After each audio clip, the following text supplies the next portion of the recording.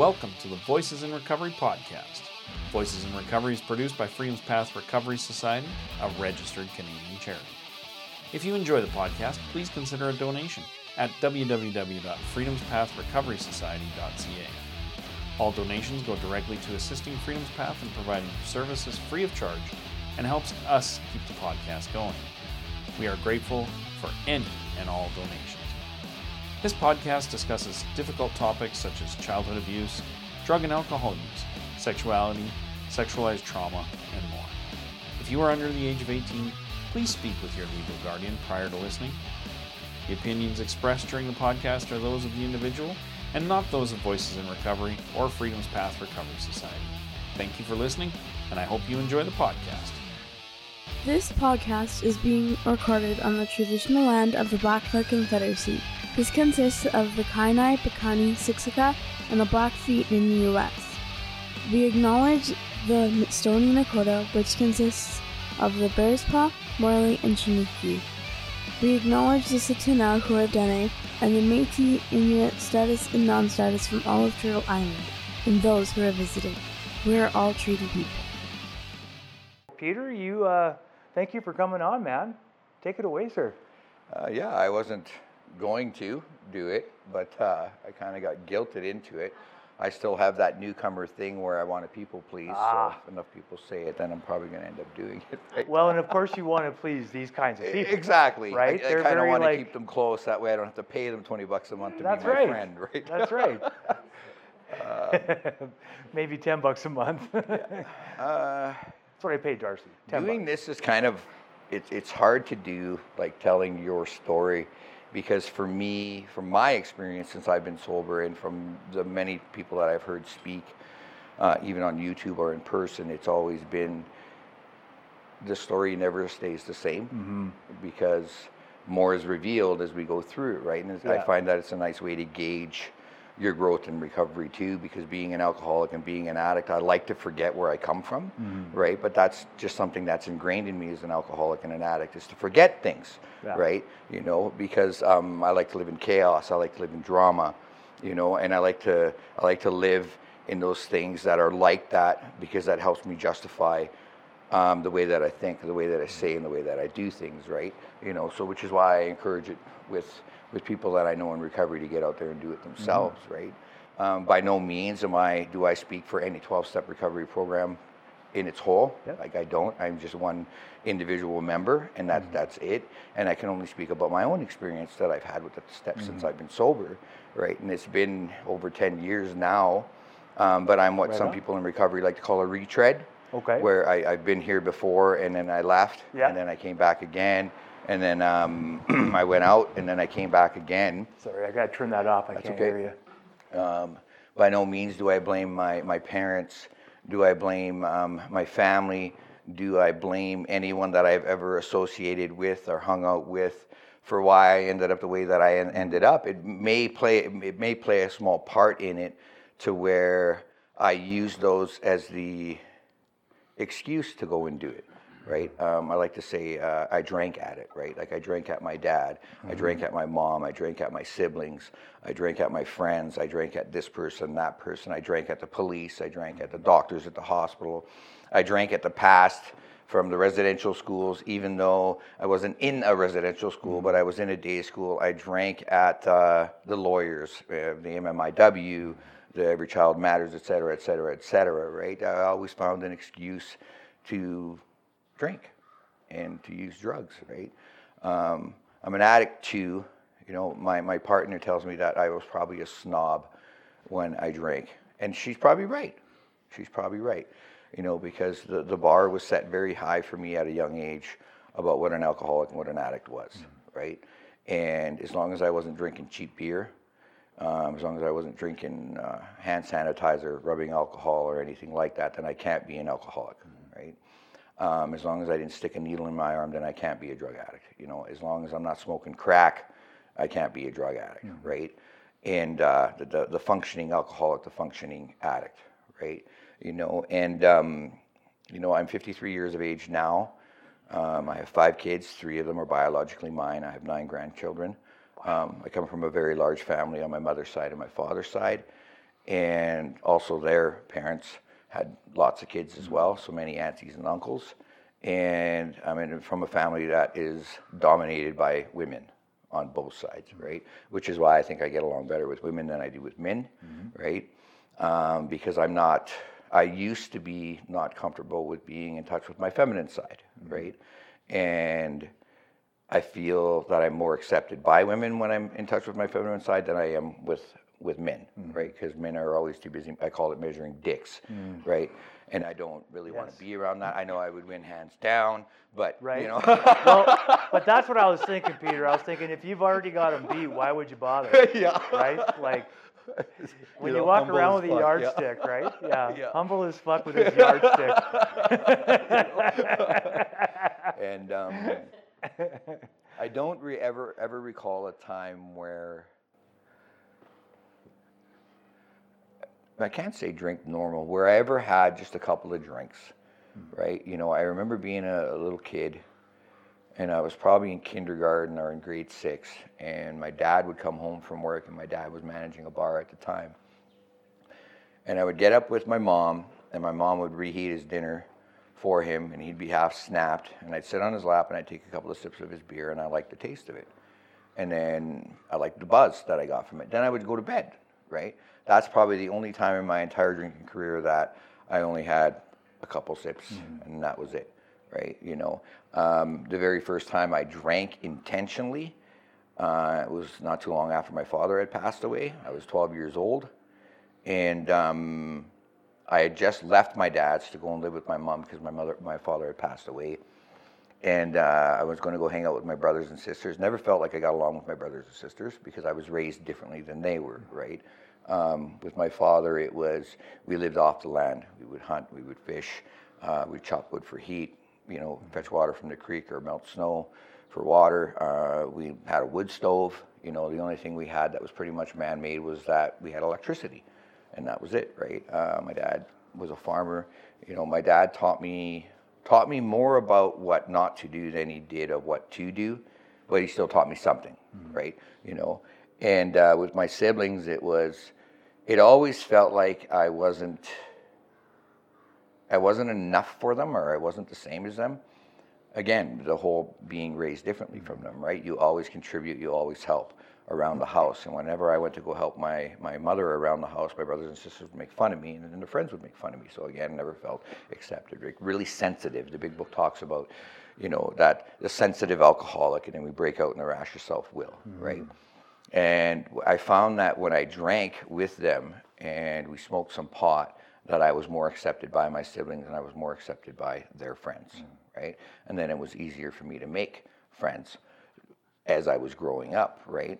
I think at 16, I developed a problem with cocaine, and I was fortunate enough to be hanging out with some young guys that they knew we shouldn't be doing that. Not me, but we shouldn't be doing that. So they found out where I was, and they dragged me outside of the house and beat the shit out of me in the driveway over the house. And they said, if you do this again, we're going to put you in the hospital. So I quit because I didn't want to get fucking beaten from my friends again, right? And I never touched it again after that until I had moved. And it was weird when I had moved at 18 years old. I was tired of the partying, everything that came with the partying, because we drank all the time. And it was to get annihilated. It wasn't just to be sociable, it was to get annihilated. And I remember jumping on the Greyhound in front of Times Colonist newspaper office in Victoria, and I was jumping on the bus to go and stay with my mom in Chilliwack, BC. And my friends, they all came down there. They grabbed my bags, said that I couldn't go, and I said, go ahead and take my shit. Like, I have to go. I can't stay here anymore, you know. And so they brought my bags back. They cried. I cried, you know. And it was a nice moment. It was a really, really nice moment because I got to experience something with my friends at that age that I always wanted to experience with people, to say the least, right? But we were all too busy getting drunk all the time, right? You know, and I had left, and you know, you take you with you, right? You know, and it continued out there, you know, when I was out there. You know, I ended up meeting somebody, we had a couple of girls together, and, you know, my daughters never really got to experience my drinking as it escalated and got really, really bad. You know, they experienced some of it, but not a lot of it, you know. I don't know exactly when it really got out of hand. Like, I don't know, but all I know is that it did get out of hand, right? It was weird coming into recovery now with what I know now about me as an alcoholic and believing what the literature does tell me about what an alcoholic and an addict is, the way that we think before we do it and while we're doing it and what happens after we do it, right? And being able to understand that mindset that I have, right? I always tell people that I wake up every morning with this broken tool on my fucking shoulders, plain and simple. You know, I'm an alcoholic. I should not be allowed to think, right? I should not be fucking left unsupervised when I need to make these crucial life decisions, right? You know, but I still like to call the shots myself, and I like to call the shots myself because I want to be independent, right? I don't want to ask for help because that's just how it's always been for me, right? You know, and it was weird. I was going through a lot of stuff in my life, a lot of shit was piling up. Being the drunk, being the addict, we don't talk a lot to a lot of people about what's going on for us, right? And about how we don't understand things. And I basically got kicked out of BC and was told, don't come back here. And I showed up here in Calgary, and depression was big. I'm unmedicated for attention deficit hyperactivity disorder, and there's a lot more to it than just being hyper and being able to do a million things at once. There's a lot of underlying stuff, which I'm starting to learn about now, you know. And I made an attempt to take my life, right? And it was kind of weird how it happened, and I honestly believe that was the very first time I've had a spiritual experience, but I didn't know that I was having that at that time, right? And I was living in Ogden, and I walked down to that bridge on Glenmore. I walked over to that bridge, and then I'm not a very good swimmer, right? I think I sink like a rock faster, but I love water, and I'm a Pisces.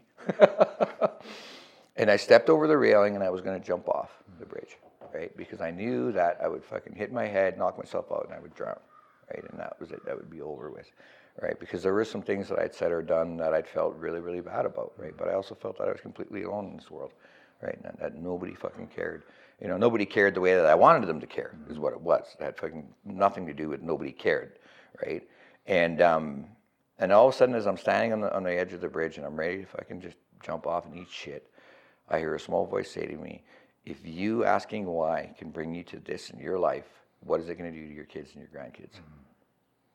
And then I stopped and I thought about it, and I'm like, I have no right to do that to my kids, and I have no right to do that to my grandkids. I have no fucking right, you know. So I stepped back over the railing, and I phoned my mom, and I told my mom what was going on for me. Everything that was just, how do I put this? Everything that was crushing me in life, everything that was crushing me, right? And then my mom said to me, she goes, I want you to go back to AA. I said, fuck that, fuck this. Those losers have nothing to offer me, right? You know, because I had been in recovery before, and it didn't work. And it didn't work because I didn't do the work, right? You know, my intentions were to get that notoriety in recovery because I knew where everything was in the literature. I was chairing meetings. I had a bazillion sponsees, and this person was my sponsor, and blah, blah, blah, blah, blah. All ego is what it was. And she said, if you're ever going to listen to me once in my life, I want you to listen to me now, and I don't want to lose another son. And when she said that, I don't want to lose another son, the first thing that popped in my head was, I remember her sitting there and telling me about how she felt when my youngest brother ended up going away to prison for a very long time, you know, and how she felt about when my oldest brother went away to prison for the longest time, and about how she felt when I had my other brother pass away, right? And about how she felt. And it was like she failed as a parent, right? And being a parent, I know that now, failing as a parent, like, fuck, that's brutal, right? Even though I can feel like I'm doing everything right, I can still feel like I'm failing as a parent, right? And I did not want to be responsible for that. I did not want to be responsible for that pain, right? I didn't want to be responsible for that. So I made a choice, and I went to an AA meeting that night. Typical newcomer thing, show up late, you know, trying to fucking deke out first before everybody else does, you know. And only one member came up to me and shook my hand after the meeting. That was it. And then I started from there, right? I started my recovery journey from there. you know, and I wasn't going to do things the same way I did them when I initially came in. You know, I started with the faith right away. I remember I was about to be homeless, living on the street. That I could do because I did it at a young age, right? And Simon House has this thing where you have to phone every day in the morning, because I guess I want to see how willing you are. You know, anybody's fucking willing if they're going to be homeless and starving, okay? You know, and I went to 1835 House, and because of what I had done before I ended up here in Calgary, they wanted me to go get a psychiatric evaluation, and I considered that an insult. I wasn't going to go do it. All right, I left, and then it was like 2 days before I had to vacate where I was living, you know, I got a phone call from Simon House, and they said, we got a bed for you. You can come, right? And then I thought about it, and I was talking to the guy on the phone, and I said, you know what? If I come there, you're just going to spew the same shit at me that they spewed at me in treatment before. You know, I just lack the ability of doing it. So give the bed to somebody who's never been in treatment before, and I'll be fine, right? About to be homeless, starving, I'll be fine, right? And I fucking could have had a place. And it was just, everything was just in God's hands, right? Everything was just in God's hands at that point. 2 days later, I found a place in a transition house for people who were trying to straighten out their life, right? You know, and a lot of people didn't like me when I first sobered up because I didn't want people near me because I didn't trust people, right? I wanted nothing to do with them.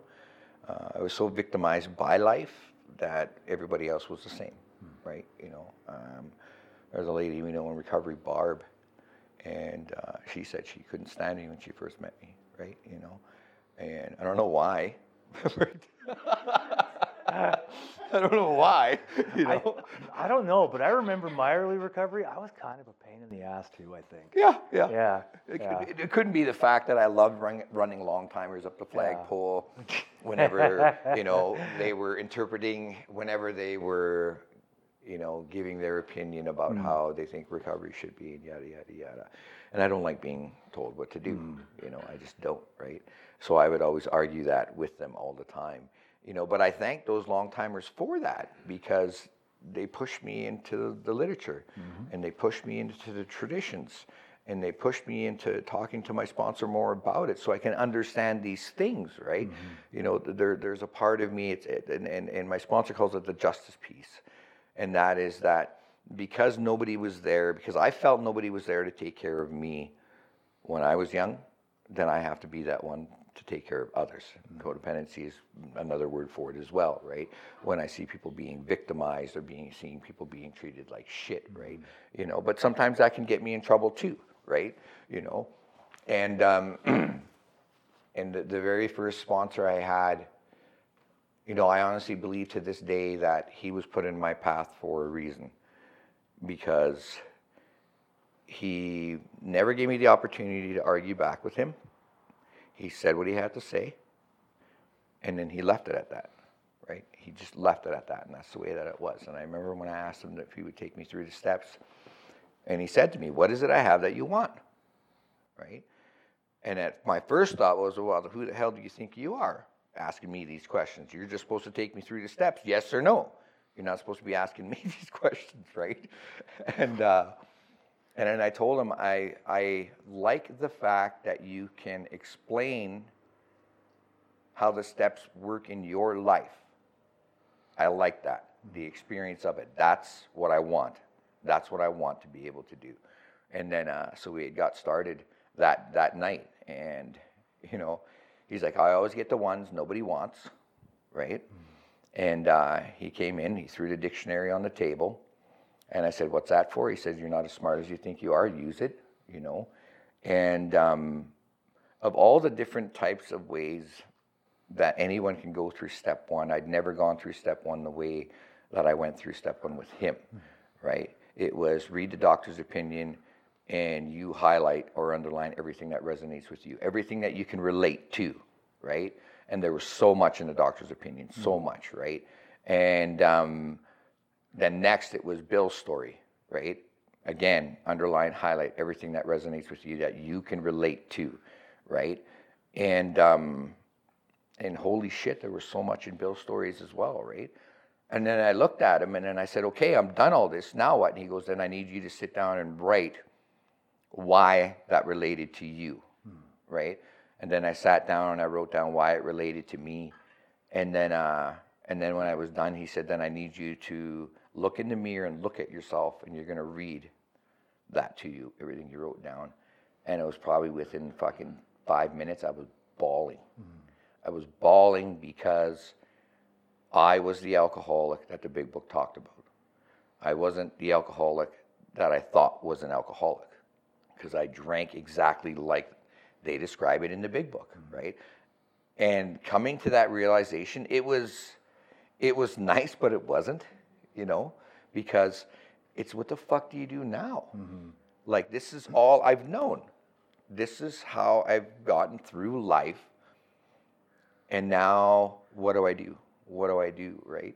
And I had to make that decision with whether I wanted to go on with it or not. And he tricked me, because in Bill's story, I was already doing step 2 and 3, and I didn't even know it, right? And I told him that too at my cake. I was like, you son of a bitch. You fucking tricked me into doing step 2 and 3. And he goes, because I knew you wouldn't fucking listen to me. That's how cults work. They're always tricking us into following the fucking rules, right? eh? He goes, I knew you wouldn't listen, so Yeah. I made it more delicious. Yeah, right? Right? And again, I'm glad he did. Like, he knew how my head worked. But he always said to me every day, are you willing to do what it takes to stay sober? Yes. Right? Are you willing to do what it takes? And it used to piss me off when he'd say that to me. Like, oh, I don't believe you. Right? But I still kept going anyway, because I was going to show him that I was willing to do what it takes to stay sober. But I listened to what he said because I wanted what he had, right? And therefore I would do what he said, And he was that living example for me to follow. Granted, there were some areas where he needed work, but I wasn't going to look at I wasn't going to look at the differences anymore. I just wanted the similarities, right? That's all I focused on. And I remember doing step 4, getting to step 4, and he wrote down the definitions of everything, right? And then at the bottom of the page before step 4 starts with the columns, it says people, places, institutes, and principles, right? And he said the principles, and I didn't know what principles were. Right, I thought it was Mr. Ratsy from fucking grade 7, right? And he started explaining them to me, and then so I wrote down love, and I wrote down trust, and I wrote down loyalty, these things that I was resentful at, right? The police station went down, the Catholic Church went down, the Catholic Church still in there, and the hospitals, and lawyers, and doctors, and nurses, like that, all of that went in there, like it's very thorough in that 4. But it was interesting because he told me, you get up, eat, go to work, come home, shower, eat, have your shit, and then sit down and work on your 4, and you get your ass to a meeting. And he goes, that's exactly how you're going to do it, right? And that's exactly how I did it. He explained to me that resentment is to re-feel, right? To re-feel. And I went across. I didn't go down, right? I went across. And each time I worked on my 4, I was getting pissed off. I was getting really pissed off, right? And I would stop and I would go to a meeting. So for the first week, he would phone me, oh, what are you doing? I'm just on my way to a meeting. I fucking can't believe you would fucking suggest that I would do this fucking shit, blah, blah, just bitching and bitching and bitching. I said, okay, good, you're on your way to a meeting. And he would hang up on me, right? And then I would go to a meeting and then I would feel better, right? And then I remember when it came time to do my 5, and I booked my 5. And booked my 5, and then they phoned me and told me that they double booked and that I had to wait 2 weeks to go and do my 5. And I'm fucking losing my shit. How fucking dare you, fucking typical Catholics, can't do anything right. My sponsors, except for colonize the planet. They can't do anything right except for goddamn colonizing. And I'm sitting in my sponsor's truck, and then he says to me, he's like, you've been, just shut the fuck up. That's what he said. And he's like, you've been fucking carrying this shit around fucking 30 years of your life. Another 2 weeks isn't going to kill you, you know. And he had a way of putting things that would make me see it from a different perspective, right? And that's what he'd always say to me when I'd say to him, well, you're right. And he's like, it's not about being right, it's about having a different perspective, right? And I would always get that different perspective of him, right? He challenged me to look at things differently because I was always looking at things my way, right? Because that's, my way was the way things were, and that was it. I could not be open-minded about nothing, right? You know, and he had a way of doing that with me, you know, and I will never forget that experience of that 5, because that's where, I think that's where that promise of we will be amazed before we're halfway through comes in with step 5, because I remember when it was come time to do my 5 and I'm fucking freaking out. I am freaking out, right? And he phones me and he says, how are you feeling? And I said, I'm terrified. I am fucking terrified. And he's like, well, you're on your way up to meet me and I'm going to drive you out to the mountain to do your 5. When you get here, you need to tell me what you're afraid of or you're not ready to do your 5. And he hung up on me, right? So I'm on the bus and I'm on the train and I'm thinking, then I start praying about, I don't know what I'm scared of. Please tell me what I'm afraid of.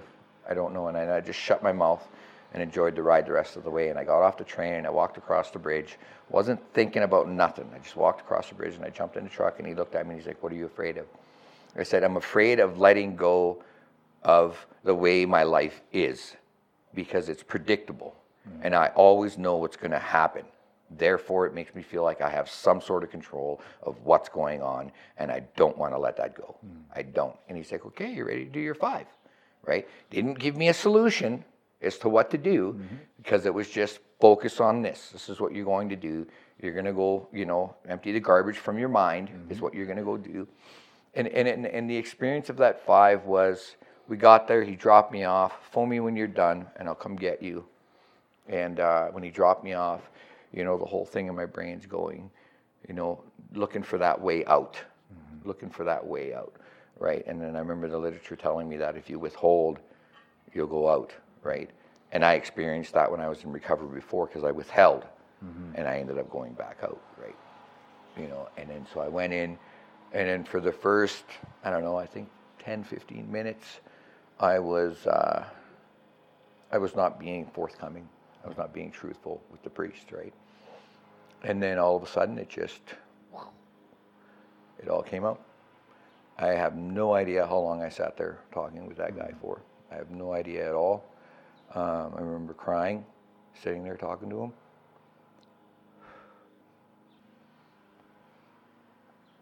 When we were done,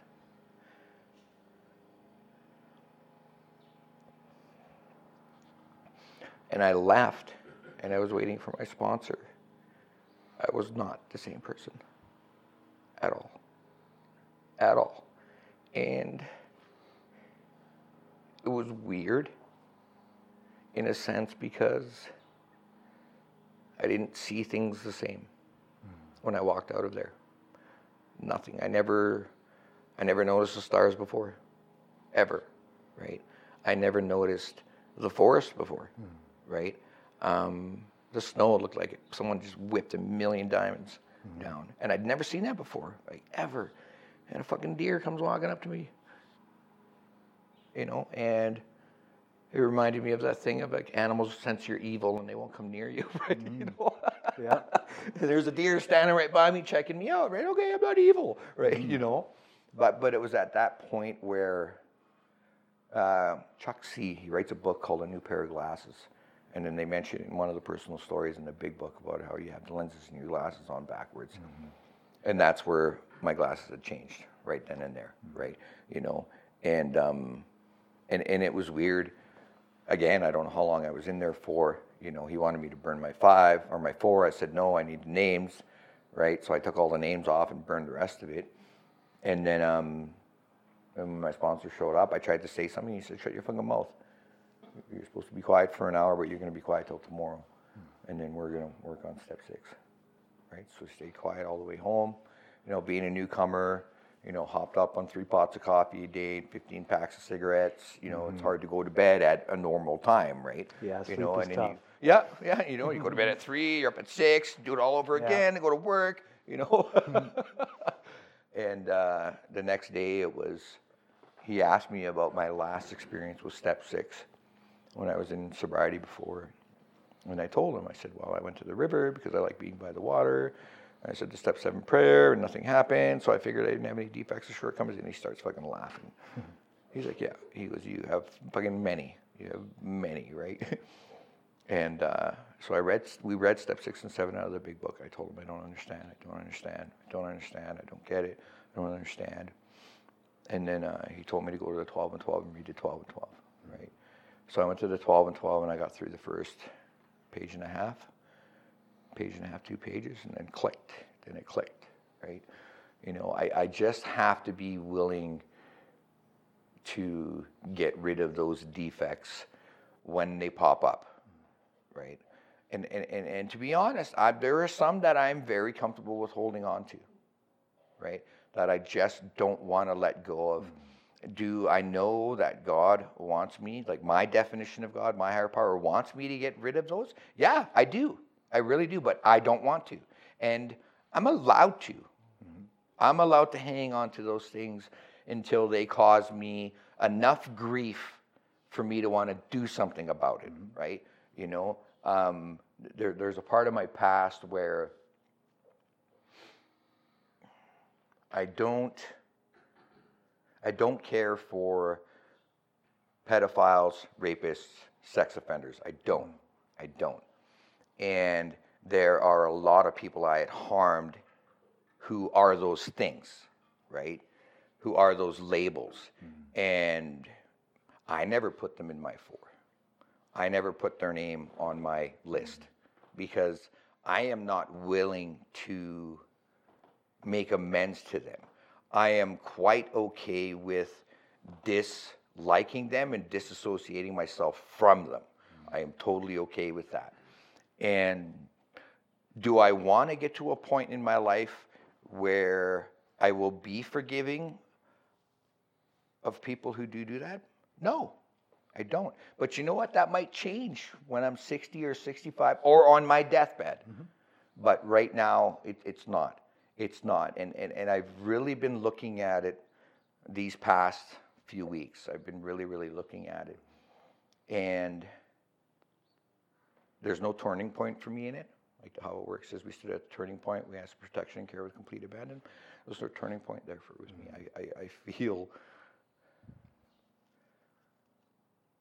I feel okay with it. But then I don't because I don't think that I'm living up to that expectation that I place on myself as being a member of a 12-step program, right? Am I being that shining example, you know, that poster boy for sobriety? Example. Yeah, exactly, the human example, right? So, which is all any of us are. Yeah, exactly, right? You know, so I'm doing my best not to give it too much thought, because then if I give it too much thought, then that's my alcoholic brain giving it too much thought, so I can eventually use that as an excuse to turn away and say that recovery isn't working, and then walk out of here and then start drinking again, start doing the dope again, right? You know, that's just how my brain is, so I just leave it and I give it to God, and I'm like, okay, when you think I am ready to look at this and deal with this, then you will put it in front of me.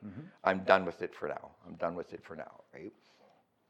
And well, and it's okay if you do get to your deathbed and that doesn't change. Yeah, exactly. It's all okay, yeah, right? Exactly. And I think a lot of that, like I don't, some things I'm going to say I've never said before. When I didn't want to change anything, you know, I just wanted my life to just end the very first time without killing myself, the very first time. My bright idea was to travel across Canada and kill Catholic priests. That's what I was going to do, right? And that was to... You didn't see Darcy in the background, but he's like, man, you got to do what you got to do. I could just see the look on his face change. He's like, meh, somebody was going to do it. Yeah. And that was the justice for everything that they did. Yeah. Right? You know, me blaming them that I wouldn't be how I am if you didn't do this to my grandparents on either side of the family. And it's very much possibility. Yeah. And probability, I would say. And what scared me about that is that I had my fucking car packed, ready, and loaded, and ready to go do it. And I had the first fucking person picked out. And I remember sitting in my car and I'm thinking to myself, like, you're fucking convinced that this is perfectly fucking normal. Like, you're like those fucking lunatics you watch on fucking crime documentaries right now. Like, you gotta fucking do something about this, right? You gotta do something about this, right? Well, you point out like a very fine line between like being like a human, not murdering people, and getting to that point, right? And the truth of the matter is everything you were thinking was true. Like, those folks are responsible. And so it would seem perfectly reasonable, especially if we're living in our rage, right? And in that pain, I was very fucking angry when I got here. Like, my first meeting, like, they asked me to share, and I told everyone to fuck off. Don't fucking come near me. Don't fucking talk to me. I don't want to be your fucking friend. Just fuck right off. You know, no wonder only one person came and shook my hand after the meeting. I would have at least laughed. If you'd have said that, I would have at least laughed. Because I've been in the room when people have said stuff like that, and I'm just like, fuck, that's awesome. I wish I'd have said that. I don't want you talking to me either. And here I was, nobody's shaking my hand, right? Fuck. Walking around with the word asshole tattooed on your forehead. No wonder no one's talking. No wonder Barb didn't like me. Fuck. You know? Right? It was weird. People were stabbing me with their eyes. You know? My first year and a half of sobriety, I carried a gun with me when I went to a meeting. Every now and then, I will bring a weapon with me when I go to a meeting, just out of how I'm feeling about things, right? You know, there's still that part of me that I wouldn't say that there's that rage that wants to act out in the physical violent part, but the part where if I'm capable of that, then anybody else is. And I want to be prepared for that, right? When I go to meetings, I still sit at the back with my back to the wall so I can watch the door to see who's coming in. That's how much I trust people. I even fucking do that at work. When I'm at work, I'll sit with my back to the wall so I can watch both doors, right? And I really hope that goes away. Like, I really do. But right now, it's not that big of a hindrance on me as a shortcoming or a defective character is. I call it the rock in your shoe. You know, a defect and a shortcoming is like a rock in your shoe. You get a rock in your shoe, it's uncomfortable. It really, really is. But when I really get tired of it, I'll stop, I'll untie my boot and take that goddamn rock out, and then I'll put my boot back on and go on with it, right? And for me, that's how a defect and a shortcoming are. When I finally get sick of my own shit, I'll do something about it, right? You know, but I have to go to my higher power to be able to help me with that, because I can't do it my way, right? Even though I think my way is quicker, right? I get immediate results. I benefit from it, you know. For a minute anyway. For a minute anyway, yeah. And then, but I can't do things that way. I can't do things that way, right? Like, what is it? Step 11, we indulge in the citizen of the state of the nations. That was family afterwards. We indulge. And I do my best to mind my own business with what's going on in the world, and I fail miserably at that every fucking day, right? Yeah, I fail miserably at that every day. You know, I do my best to keep my nose out of other people's business when things are going on, but when people do share things with me, it only stays between me and that individual. It doesn't go anywhere else, because I've had my anonymity broken on the level of that I'm an alcoholic, I'm in AA, and in the sense that where somebody took what I said in a room and twisted it around and shared it with other people at another meeting or outside of those rooms, right?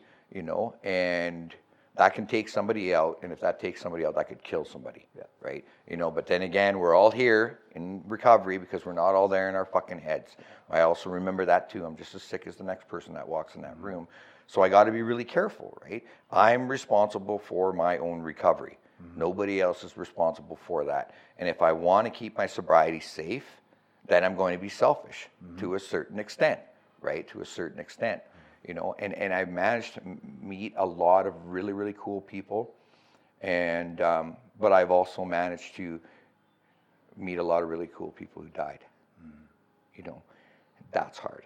That is really hard. You know, I was talking to Chelsea about how when you get into carrying this message to other people and you're doing one-on-one, is that not everybody's going to make it. And that's fucking hard. That is really, really hard. Yeah. You know,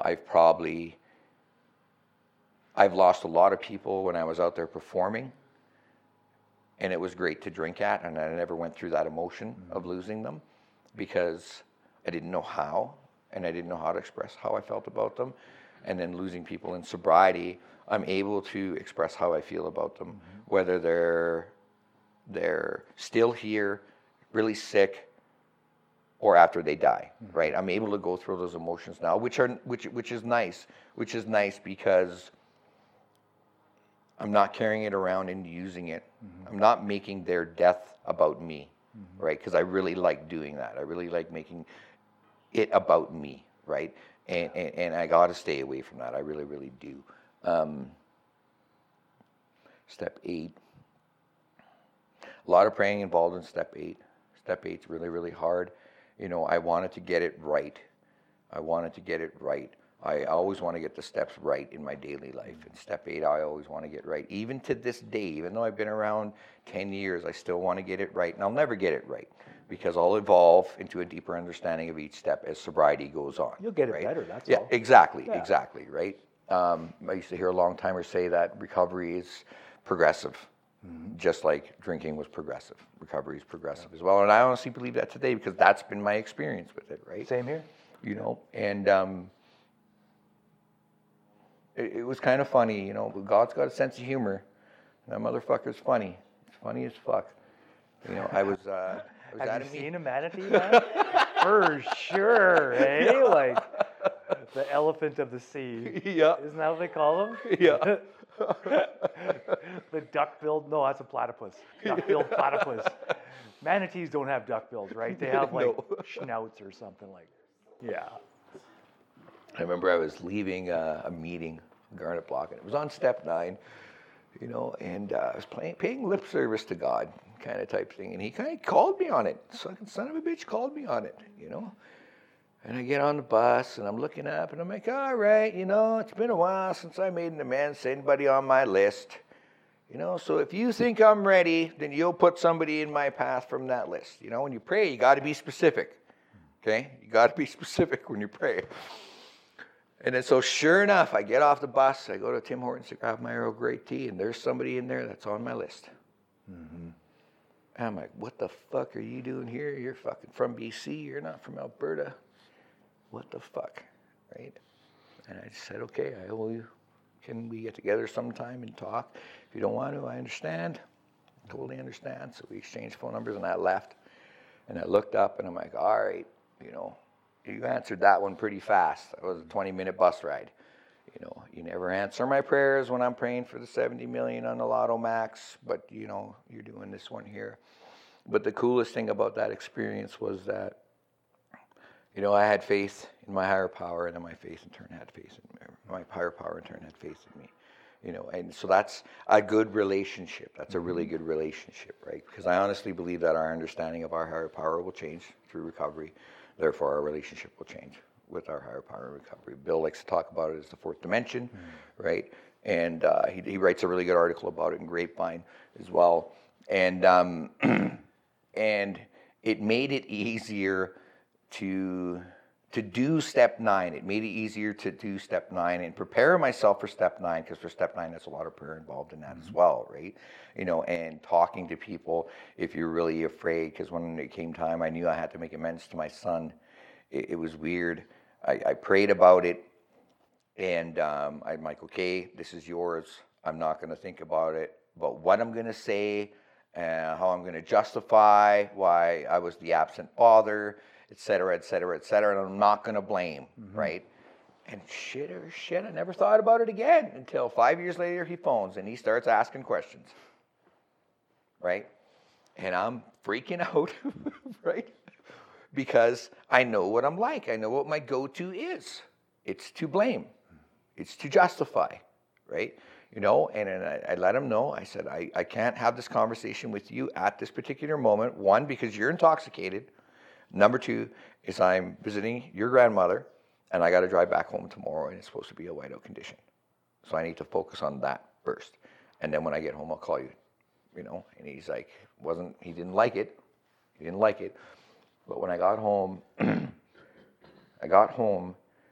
then I phoned my sponsor, and then of course my sponsor says, well, did you pray about it? What's the fear? Fucking always fucking says that, And then, and so I prayed about it, looked at what the fear was, and it was that I didn't want to tarnish my relationship that I already had with my son, right? Which is very fucking nil, right? And I didn't want to damage it any more than it already was. And then, so when I phoned him, I texted him, are you available to talk now? He's like, yeah. So I phoned him, and there was no blaming, as much as I wanted to blame his mother and his grandmother. There was no justifying, as much as I wanted to blame my father, justify how I'm a father because of my upbringing or whatnot, and letting him know that I'm going to do my best to be there now when you need me. Within reason, right? And it went really, really well, There's some direct amends that I will have to make, where there's one amend that I'll have to make where the consequences are, I'm fucking terrified of the consequences from it. Terrified. Because I'm married now, right? I have 2 beautiful little girls at home. I have a great job, right? I know a lot of people here in Calgary, and I have a lot of really good friends, right? And I don't want to be away from that, right? But I explained to my partner in the beginning before we got involved that there is one amend that I'm going to need to make in the future, and I'll probably go to jail for a while for it. And I'm just letting you know that to prepare you for it, instead of us getting all and having this fucking life, and then all of a sudden fucking Peter's fucking sitting in jail for 5 years, right? Yeah, that'd be a shock. Oh, it was a huge shock, right? What happened to Peter? Where the hell's Peter? Yeah, exactly, right?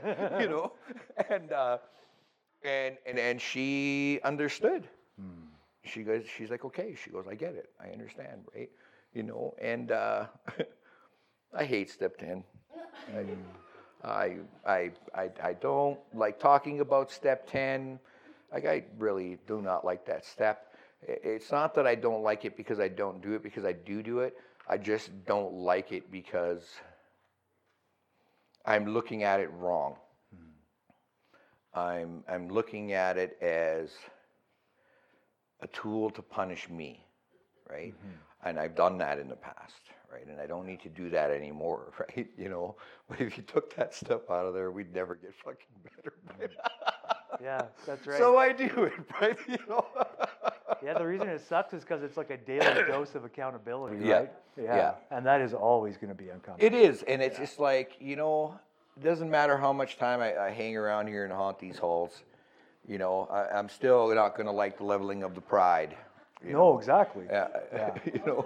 And I'm still not going to like the self-honesty. I'm still not going to, and being honest with others about my defects and my shortcomings and what I'm afraid of, yada, yada, yada. I'm still not going to like that, right? I really hope that goes away, but that depends on me.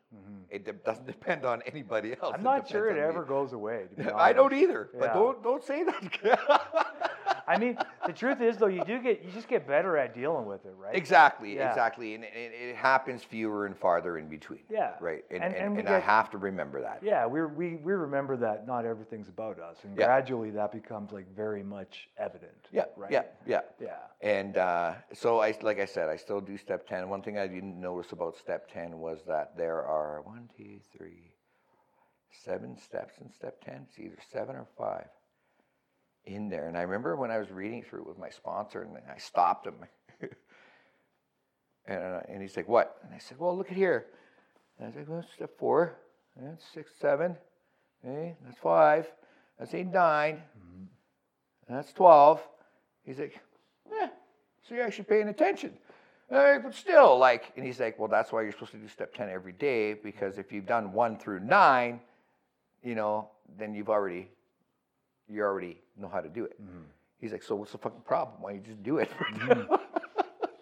Yeah, you've been practicing. You might as well. Yeah, it's my pride, my ego, fear, having no faith, everything that stops me from doing it, right? Yeah. I don't give a shit what anybody says. Warm or cold, crow is not good. No. It's not good. But I find that Tastes awful. It does. Like there's times that I catch myself where I'll take my inventory and I'll make the amends because I just want them off my ass. Or I want the bragging rights. Or I'm doing it half-fast because I just don't want to feel what I'm feeling between the relationship with the individual.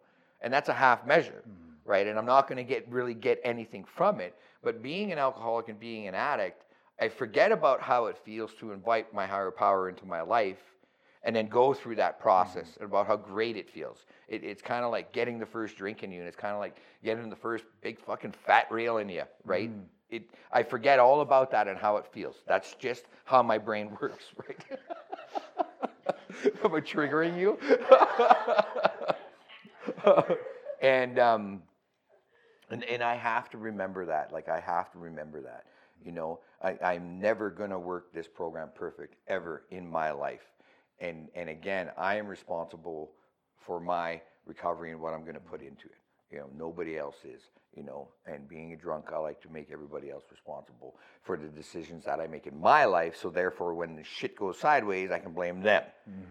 Again, I don't have to be accountable. It's just how it is for me, right? And I accept that about myself now, right? Step 11, you know, I can complicate that step really good. Like really, really good, you know, it'd be nice to be the next fucking Buddha, you know, walk on water, nice to do shit like that, but that's my ego talking with that, right? You know, do I know how to really practice true humility? No, I don't. You know, no, I don't, right? You know, again, that 11 is a work in process as well, you know. I'm finding all different forms of meditation that I can try and use and that I have in the past, and some that have worked for me and some that don't. You know, forms of meditation that worked for me in the very beginning of recovery. Every now and then I got to go back to that as well, right? You know, and I find that meditation are things that just soothe me. That is a form of meditation. What happens during the experience of that, I don't know, and I can't explain it. I just can't. My higher power is something that I feel, not hear. It's something that I feel, right? You know, and I really enjoy that. And when I'm meditating and my higher power is working through me, to say the least, right? I like that. I enjoy that feeling as well, right? But I'm the type of person where I'm entitled, right? Where because I've done this, then you need to give it to me all the time. And I don't need to do any more for you, right? You know, like the 12 and 12 says, is where we can have all the faith in the world and still leave God out, right? You know, I still like to rely on that old idea of my higher power compared to the idea of the higher power that I have today, right? Because I relied on that for so long, right? And I blamed that for everything for so long, right? That of course I'm going to go back there every now and then, right? You know, but again, when I notice it, then I do my best to rotate and get out of there as fast as I can. But sometimes I like sitting in my shit. I really do. You know, because it's warm sometimes. It's warm. Not only that, but it's just I have a hard time letting people know when I need space. So if I'm just sitting in my shit, that's my way of letting them know I just need my space for the time being, right? You know, I'm still trying to get that balance in my life, you know, but you know, cartoons are the best for slogans. You know, Master Shofu. Balance does not necessarily mean everything is equal, right? You know, sometimes I have to put a little more work into my relationship than I do with my job. You know, sometimes I got to put a little bit more work into my job than I do in my relationship, right? And vice versa with recovery and with friends, et cetera, et cetera, et cetera. It's just, there's balance all within that, but it all changes. Right? It all changes. And I'm getting a little more comfortable with that as time goes on. Step 12. My sponsor never pushed step 12 on me, ever, because he wanted me to come to my own realization about what step 12 was about for me, not for him or anybody else, but how it was for me. And I honestly believe that there is a difference between a spiritual experience and a spiritual awakening. I honestly do, right? And I'm entitled to believe that if I want to. Of course you are. Anybody else, well, whatever, you have your own, right? And I'm not going to shove it down anybody else's throat either, right? Again, I'm responsible for my own recovery, right?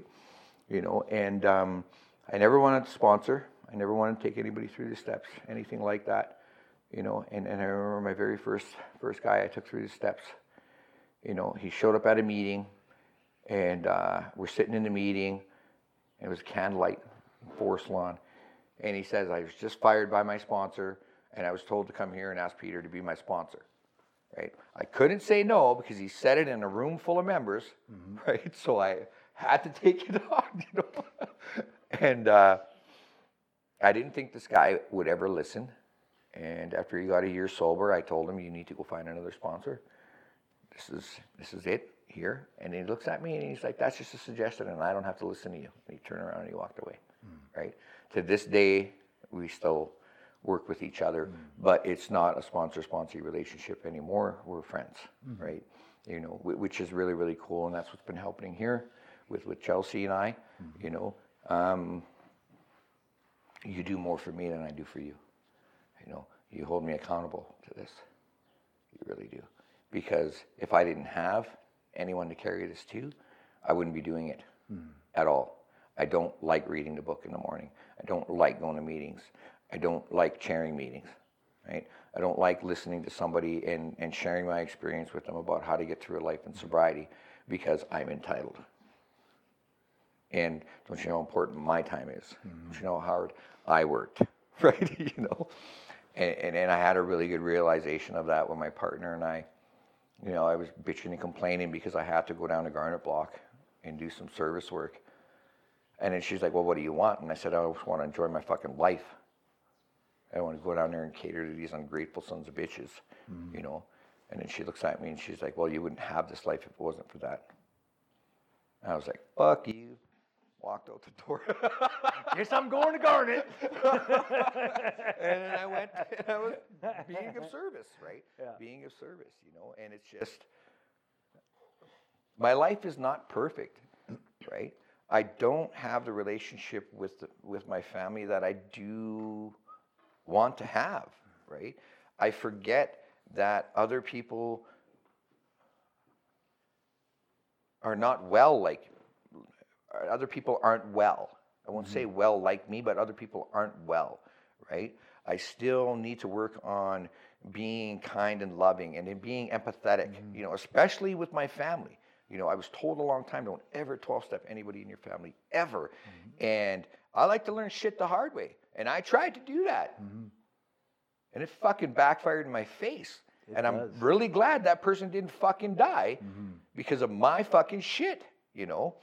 And so I do my best to stay out of those things. There's all these little warnings that the big book will give us, right? Lots of warnings in there. So many warnings in there, right?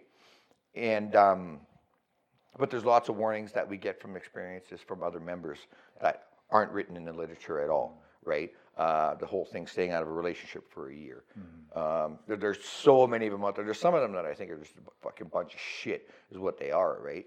And I know... Which will happen when you paint something with a big brush, right? Yeah, exactly. Some of it just won't apply. And that's how I used to judge AA. Yeah. I judged AA as a whole based on the actions of individual members, right? You know? And again, that's where anonymity comes into play as well, too.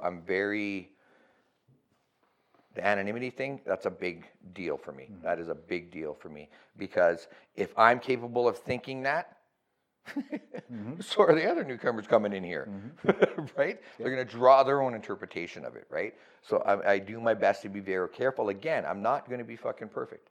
I am not going to be perfect, you know? If I fuck up, I do my best to own up to it, right? How the other person is going to take it, that's their business. It is not mine, right? It's just that clearing my conscience, the thing about step 11, when we retire at night, right? That's clearing my conscience with my higher power right then and there, giving me that clean slate to put all my troubles of the day and the things that had bothered my spirit for that day, giving it to my higher power so I can sleep and have a good night's sleep. And then get up and having hope and having faith to do the right thing for others that I come into contact with, right? You know, because I can't keep carrying the fucking shit from yesterday into the next day and the next day and the next day, right? You know, I think one of the biggest things that I have learned in recovery is about forgiveness. Self-forgiveness and forgiving other people, right? You know, and my hugest amends was my father. you know, and my dad died when I was really, really young, and I didn't know that I used him or blamed him for a lot of things that I said and did in life. And I remember, you know, I probably had about a year and a half in at the time, and I was having these recurring dreams come up of things that I experienced as a child with my father, and I didn't really care for them. They were coming up, but I knew I had to do something about it, right? You know, and me being the big fucking tough man I am, I wasn't going to go to therapy, but I ended up in therapy, right? And so I sat down and I'd done a 4 on my dad, you know, and I played no part in any of those resentments I had toward him. None whatsoever, right? And it was interesting because my resentment towards him turned to my resentment towards me, because I was raised by my mother to always love your parents no matter what. No matter that's the right way to do things, right? You know, and so my resentment was towards me. So I didn't really hate my dad as much as I did, but I started fucking beating the shit out of myself over how I felt about my father, right? You know, and then I remember doing a 5 with my sponsor with it. That's the tricky thing about 5, but I'm not going to tell you guys about it because you'll experience it yourself, you know. It was when I shared it with my sponsor and then it came time to make my amends to my father, you know, it was really, really weird coming to a place of forgiving somebody who should have did more for me, you know. Somebody who should have loved me better, you know. Somebody who could have said, it's okay, right? Not fucking punish me because I don't understand how I feel, right? You know, not beat the fucking shit out of me because I'm not man enough, right? And I think that's what made me so hard when I got older, right? You know, and to be able to forgive that was, I never thought I did come to forgiving him. You know, I remember going to his grave and reading the letter that I wrote for him, you know, and accepting the fact that he was a sick man like me, you know, but I made it out. He didn't, right? Because I've seen my dad like go fucking down, you know, and then like he turned to needles because the booze wasn't working anymore and the vanilla wasn't working anymore, and he got tired of seeing the snakes and seeing the spiders, you know, and again, he taught me how not to be, right? You know, when I made my amends and I read the letter at his grave for him, I burnt it. I didn't let any of the ashes touch me. And then I left and I went to go visit my mom, and my mom looks at me and she's like, "Are you okay?" And I said, "Why?" She goes, "You just look different." You know, good. Because I let that part go. And then I had the opportunity to make the amends to my mother because I didn't believe my mother when my mother told me the things my father did to her. I thought my mom was lying to me and that my mother just wanted me to hate my father because I chose to stay with him and not with her.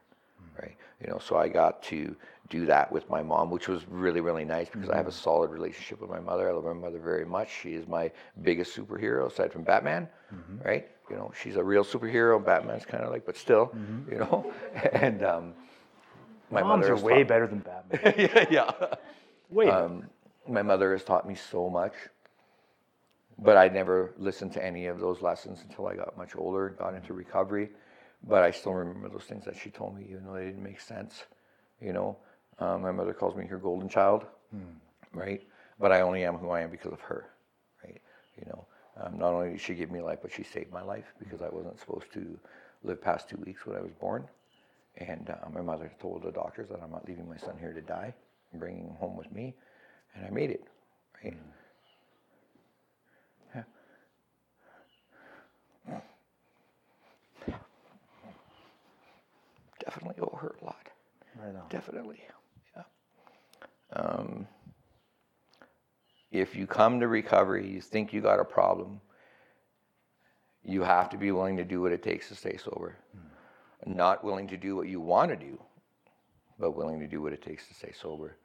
You got to listen, right? If you don't like somebody, stay the fuck away from them. You know, don't go near them, right? You'll find out sooner or later why you don't like them, and it's probably because they're a lot like you, right? You know? Sadly, that is the case most of the time. Yeah. And the ones I really don't like, are just like a fucking mirror, man.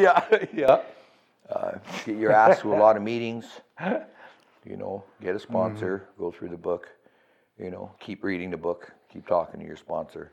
You know, as hard as it is to meet people in recovery and put your hand out and whatnot, meet people, you know. And if you got to walk away from people in recovery that you've known for a while, then it's going to be hard. You got to do it, you know, because again, like we're responsible for how we're responsible for our own sobriety. Nobody else is, right? You know, there's so many people that have taught me so many things about me in recovery, right? Especially about boundaries and everything. Like I didn't fuck all about boundaries when I walked in here, you know, and setting them can be very uncomfortable as well, right? You know, because I can feel really hurt by some boundaries that I have to set, right? Because not everybody interprets friendship and love the same as I do. Not everybody does. And I have to remember that, right? You know, I got to allow them the dignity of their own experience, you know, and there are times that I got to sit and listen like I have no opinion, you know, and as much as I want everybody to get it, how I got it, that's not going to happen either, you know, and coming to accept that has been difficult, but I don't have to drink over it, you know, I don't. You know, and it's life and sobriety ain't bad at all. Yeah. It ain't bad at all. You know, I'm going to have my good days and I'm going to have my bad days, but you know, I've had so many fucking miracles happen since I've been sober, and I don't regret any day of my life. And there was a time that I regretted a lot of things, and to this day I don't at all. Right on. And that's freedom. That is freedom. So if you show up and you see me, say hi, you know, don't be shy, you know, and there is hope. Right on. Thank you so much, Peter. Appreciate it. Thanks for having me. Yeah, our pleasure.